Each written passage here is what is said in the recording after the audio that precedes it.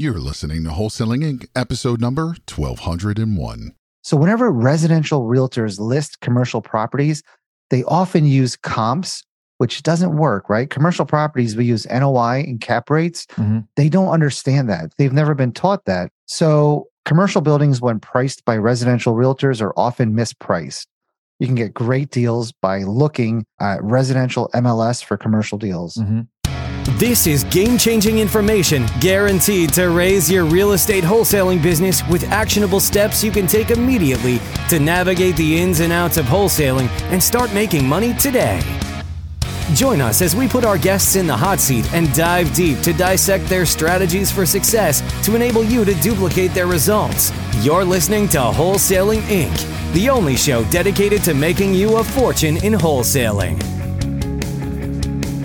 This is Todd Toback, and boy, do we have a special episode today. Today, we have Ash Patel, another guy who started out in the corporate world and obviously thought that there was more, had multiple side hustles, and now owns a multi-seven-figure portfolio, but not in any particular niche in real estate, something in the commercial real estate space outside of apartment buildings. You know, a lot of single-family guys and gals say, you know what, I want to do apartment buildings. And our guest today said, hey, you know what? I want to get into something different, something not as competitive, and something that's going to make me a lot of money. And so we've got a special guest today. Welcome, Ash Patel. How's it going? Todd, very well. How are you? Good. Now, Ash, before I mentioned, you're actually the host of another big podcast, right? The Best Real Estate Investing Show. Yes, the best ever commercial real estate. Yes. Yeah. So, by the way, if you guys want to go and check out Ash on his own podcast, that is awesome. But today, it's all about what Ash has to teach you guys. So tell us a little bit about your background in 60 seconds or less and what pushed you into this niche of commercial real estate. Yeah, Todd. So born and raised in Jersey, went to school in Indiana, got a job in Cincinnati. I did the corporate thing for 15 years, always had side hustles. Some made it, some didn't. But as the years went on, I started making more and more money in the corporate gig, and it became harder and harder to leave. So it wasn't until 2009 I left. I found commercial real estate. First property was a mixed-use building. I was able to see how residential tenants destroy my property and how commercial tenants improve it. I had a store owner that replaced all the HVAC in his shop, $30,000 bill on his dime, remodeled his own bathrooms, redid the flooring, lighting, and it blew me away that you have one class of tenants that adds wear and tear, high turnover, and then you have another class of tenants that actually improves your space, and they're professional business owners. So at that point, dropped everything I was doing and went full-time into becoming a commercial real estate investor. I've gone on to buy office, retail, warehouse, industrial, flex, restaurants, medical, ground-up development, basically anything that doesn't have residential tenants. I don't do self-storage, don't do multifamily, and I don't do RV parks, although I've passively invested in those asset classes. So, I mean, that first of all, that's awesome. Congratulations, right? Everyone's like, oh my gosh, you know, I want to hear more. I mean, that's a pretty good opening there. So Ash, let me ask you this. Obviously, it's 2009. You know, we're going through a real estate crash. You have your corporate gig. You're starting to make more and more money. I think a lot of people listening, you know, there's some people who are like, hey, I'm barely making enough to survive. And there's other people who's kind of trapped in a, you know, maybe a job that they don't like. I think we're pretty similar. I was actually selling Viagra. I'm not sure if you remember that. But there's a point where someone says, hey, you know what? I'm going to take this jump. I'm going to take this leap, right? What was your turning point when you're like, hey, I'm going to invest in this, you know, this multi-use space, right? I mean, that's scary to a lot of people, right? What was the turning point? Yeah, there wasn't a turning point. It was really a dumb mistake that got me into it. We were looking for tax write-offs. My wife and I were both W-2 earners for a lot of years, and our accountant would never give us any options. He just said, if you make it, you got to pay it. Always heard real estate had some good taxable write-offs and dove into real estate, but didn't really understand how depreciation worked, how cost segs worked. So just figured it out. But really, before I fell in love with the tax implications, I fell in love with the fact that you could passively make money while you're sleeping. And again, you deal with tenants that improve your property. Right. So that first one, I mean, how'd you find it? MLS, residential MLS. Residential MLS. Yeah, it's a great way to find commercial deals. Now that's interesting because a lot of people out there say, okay, you should take a look on CorrectCN and LoopNet to find commercial deals. And I've heard some people say that that's where real estate deals go to die. but for some reason, and I think I know where you're going with this, but I'll let you say this. Why would you find commercial real estate deals on the multiple listing service, Ash? Todd, if you approached a residential realtor and said, hey, I've got this office building or this strip mall, can you list it? What's their answer going to be most of the time? Yeah, I would love to do it. Even though they may not have experience in doing it, they want to get their feet wet. They want a commercial deal under their belt. So they often list properties. And usually the way it happens is, hey, realtor, you're selling my house. By the way, I got this commercial building. Can you list that for me too? Sure. So whenever residential realtors list commercial properties, they often use comps, which doesn't work, right? Commercial properties, we use NOI and cap rates. Mm-hmm. They don't understand that. They've never been taught that. So commercial buildings, when priced by residential realtors, are often mispriced. You can get great deals by looking at residential MLS for commercial deals. Mm-hmm. Can you explain really quick what NOI is and cap rate? Yes, net operating income. It is basically your net income before debt service and divided by the purchase price. That equals the cap rate. Okay. And then the NOI is basically how much money the property is making, right? If you look at it as a business, basically the net profit.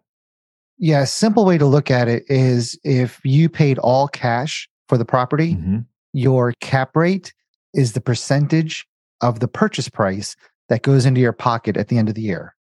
So tell us a little bit about why, somebody would say, okay, these other properties, because a lot of residential guys, right? They're going to say, okay, well, obviously comps, this is what I'm used to, right? Why do commercial investors look at NOI? Why does that determine the value? Can you talk a little bit more about that for just a lot of people who may be thinking, hey, I don't know anything about commercial real estate?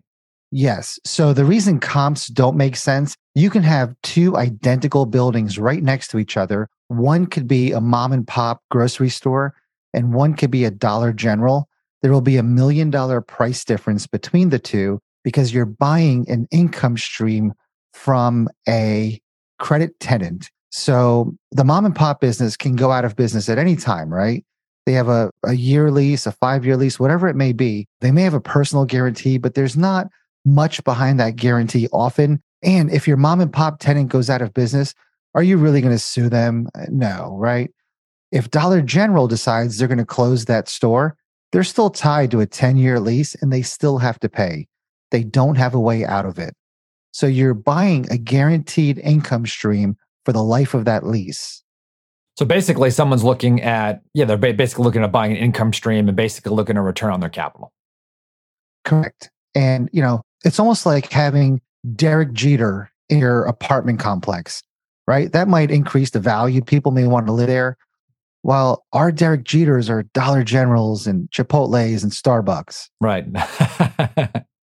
So here's a question, and hopefully I'm not going, too far off topic. So obviously you did this one deal. This guy put, an HVAC in your property, and you're like, oh my gosh, I never want to deal with a residential tenant again. So now where are you? I mean, what is the niche that you really like to invest in after you've done that first deal? There's no niche. We'll do anything that makes a lot of money. We typically don't touch deals that are under 20% cash on cash at inception. If they're below that, let's say 14, 15%, there has to be a viable path to a big value add. Mm-hmm. We see deals all day long, 14, 15% cash on cash. If there's no upside, we'll pass on them. So retail right now is hot. Industrial flex space is hot. People think there's a retail apocalypse going on, the Amazon effect, recessions on the horizon, inflation. But CBRE just released last week that retail vacancy is the lowest it's ever been since they started recording that metric in 2005. So retail is very healthy, especially when you look at neighborhood centers. So Todd, for a lot of your listeners, if they're used to residential, if they're used to multifamily, look at those neighborhood strip centers that serve that community, right? The optometrist, the insurance place, the pizza place, the deli, they're all internet resistant and recession resistant businesses. And they're huge returns on the money. Sure. So I'm thinking of a retail center that's up the block from me, right? They've got a Smart and Final. Do they have a Smart and Final by you guys? They don't. Okay. there's it's like a big grocery chain out here in San Diego, like kind of like a mini Costco, Got it. right? And then they also have a Great Clips, and they've got an optometrist and a jewelry store. So they've got some bigger tenants, and then they got a large health club, in there, and then they've got some smaller tenants in there. Can you talk a little bit about, because you talked about the Derek Jeters, and those big time tenants, right? Is there a mix of the big time tenants and the small time tenants, and how do you look at who you're going to put in your retail centers? So that's a great question. When you're buying the retail center, if you buy it with all rock stars, you can only go down from there, right? There's not much value you're going to add. Imagine buying that Whole Foods strip mall with all national tenants in there. That's great. You're going to pay a very low cap rate, a very high price, and hopefully you have some stability. But if one of those tenants goes out, then 2 or 3 go out, you now have very expensive dirt. And momentum is a real thing in this industry, where as you start having more vacancy, your existing tenants are more reluctant to renew, thinking that there's going to be continued vacancy. When you have mom and pop tenants, there's nowhere to go but up. You could potentially replace them when they leave with a national tenant. So a good example is the local barbershop. If they go out and you can replace that with a Great Clips, they can literally pay the same rent, but you've probably increased the value of that center just because of the national tenant signing the lease by probably $500,000 or more is your increase by signing a national tenant. So the ideal strips to buy, again, if they're mom and pop in a nice suburban area, perfect. You don't have to go out of your way to get national tenants, but our best deals have been a combination of national tenants, mom and pops, and some vacancy.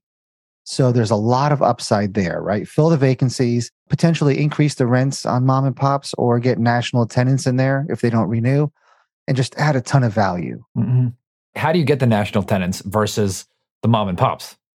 Yeah, that's $1 million question. Everybody thinks there's a magical formula. There really isn't. It's networking, pounding the pavement. I'll give you an example. I had a 31,000 square foot building that had a month-to-month tenant that really was okay leaving if I could replace them. And I looked for 30,000 square foot tenants. It's a small niche. There's a store called Bargain Hunt that's big in the Southeast, and they're heading up to the Midwest. I found this person on LinkedIn that's responsible. It's their VP of real estate. Hit them up 1 million times on LinkedIn, tried to get their phone number, couldn't. Finally got him as a friend on Facebook and was able to interact with them there. And they told us, we're not interested in Ohio anymore. We're going to these other states. But it's all pounding the pavement and using your network, right? If you have some brokers that have connections to Starbucks or Chipotle, you can use them, pay their commission. You can always approach the national tenants. They'll tell you who their real estate advisors, brokers, or reps are in different areas. But again, penetrating those people is difficult because everybody is after them, right?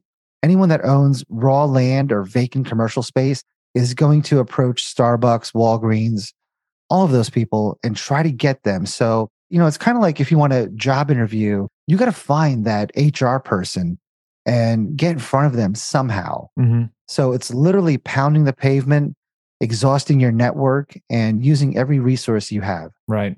Let's go back to something that you said is 20% cash on cash. All right. Because again, there's some people who are very familiar with commercial real estate, and there's others who are like, hey, what is that? So I'm assuming, and correct me if I'm wrong, Ash, when you mean 20% cash on cash, you mean that to purchase the property, there's going to be some kind of down payment. Then there's going to be some kind of financing that comes in, right? And then you're going to be talking about the cash flow that comes in, right? Based on the down payment that you put down, and then also possibly, did the down payment, not including your profit when you sell. Is that correct?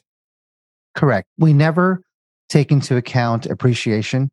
Profit when we sell is never in our pro forma. Mm-hmm. One thing I really like about this, Ash, is I hate speculation, right? I hate going into a market and you're like, hey, I hope properties go up, because that's like gambling. Now, obviously, you want to buy well-located properties in good metros and, where you see population coming in. I think that's always a good idea. But the one thing that I really like that I talk about a lot on this podcast is that this is a business, right? And that you can force the value of the business to go up, the better you run it, right? So, you going out and finding, let's say, a national tenant, keeping vacancies to, low, increasing the momentum in a positive direction is a way of you looking at this as I'm operating a business and increasing the value of that business because of the way that I'm behaving, right? Which I just love.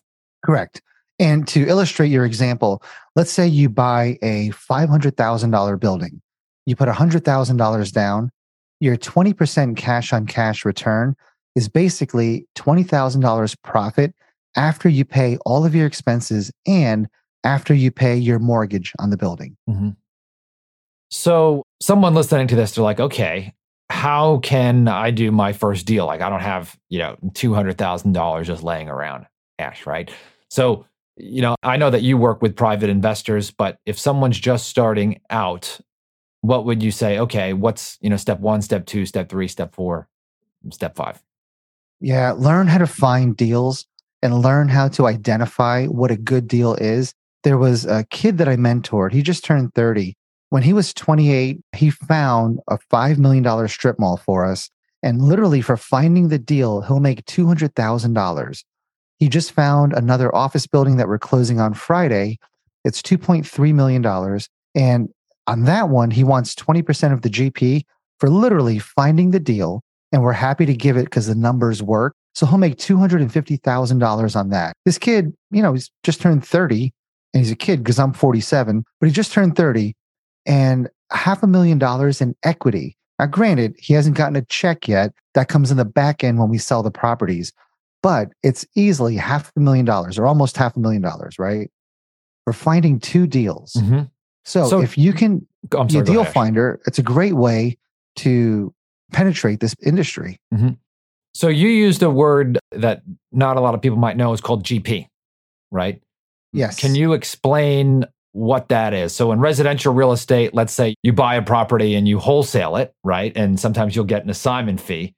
Tell us a little bit about the difference, let's say, about wholesaling a deal, right? And obviously I know people will hold and keep a residential house, but what is the difference between wholesaling a deal and let's say getting, $50,000 up front versus making $200,000 as a GP? And what does GP stand for?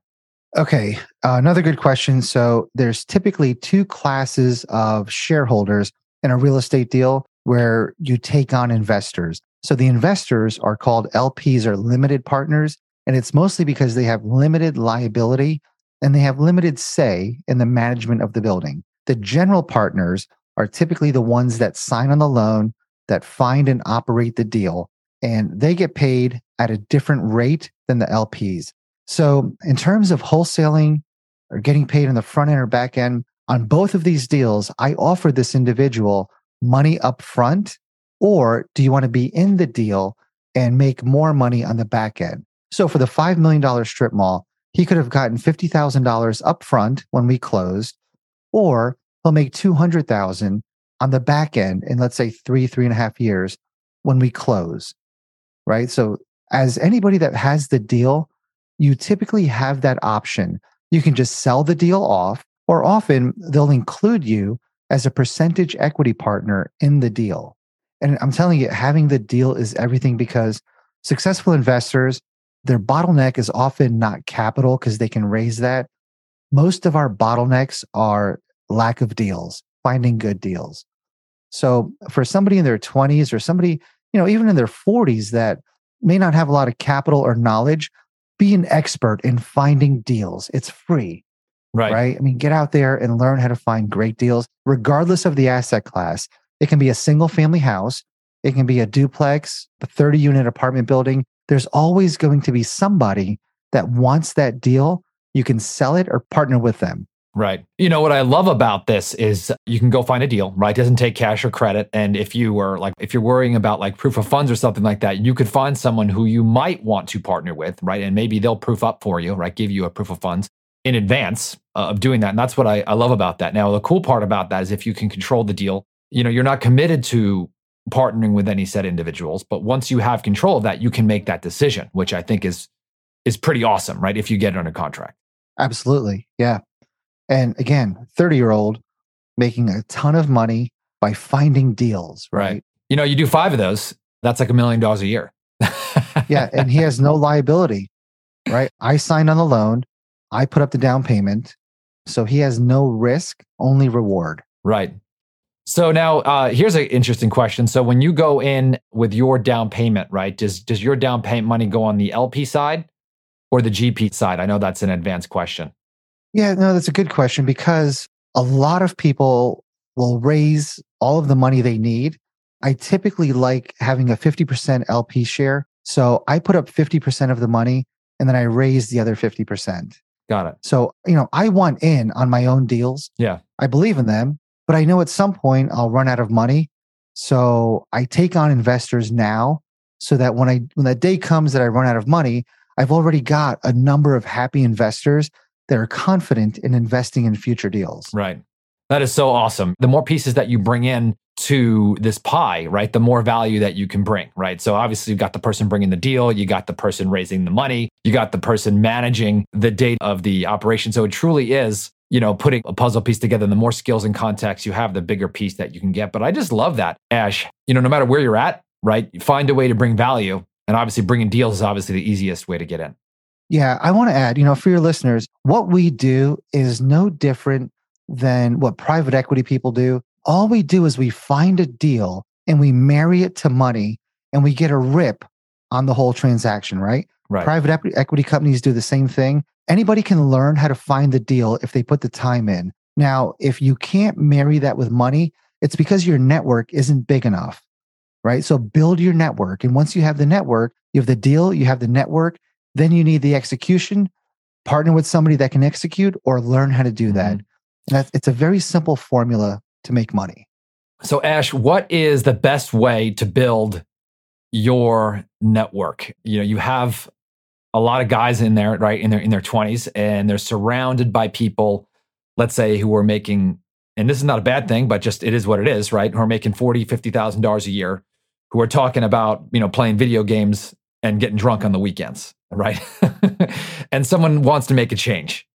Where do they start? Great question. First, realize the value of your network, then figure out how to build it. LinkedIn, specific Facebook groups, local meetups. But more than anything, continue to put yourself out there. Offer to mentor people if there's an area that you're an expert in, but constantly put yourself out there. I have a student in my mastermind that for 1 year, he made one post on Facebook, one a day for a whole year. And all these other people that have never met him are like, oh, I know that guy. Well, how do I know him? Like, yeah, I know him. He's a friend of mine on social media. This guy is like front and center on everybody's radar from one post per day for a whole year. And the post wasn't even business related. It could be something about him, motivational. Rarely was it real estate related, but be relevant, right? Put yourself out there and people will gravitate towards you. That's awesome. So Ash, how could people get a hold of you if they wanted to partner or do a deal or send you a deal or learn more about you? I know that you do have a mastermind, and Ash didn't even ask me to bring that up, but how do they, if they want to know more about you, where to get a hold of you? So my email address is ash, A-S-H, at investbeyondmultifamily.com. You can go to our website, investbeyondmultifamily.com. I'm on Facebook, LinkedIn, Bigger Pockets. I personally respond to everybody that sends me a message. Very easy to get a hold of and very accessible. Thank you. Appreciate it, Ash. Now, I was calling you Ash just because I'm from New York. Listen, man, I'm from Jersey. You're okay. Also, listen, this was a fun conversation. Thank you. Yeah. Thanks for what you do for your audience. Yeah, appreciate it. By the way, if you want to hook up with me in that Facebook group, go to wholesalingincgroup.com. Hit me up at Todd Toback, and I will talk to you on the next episode. That's all for this episode. Your next step to success is to continue the conversation over at wholesalinginc.com by joining the mailing list, as well as get your chance to book a strategy session to learn the systems and become part of the tribe and work personally with one of our amazing coaches. We'll see you next episode with more ways to make you a fortune in wholesaling.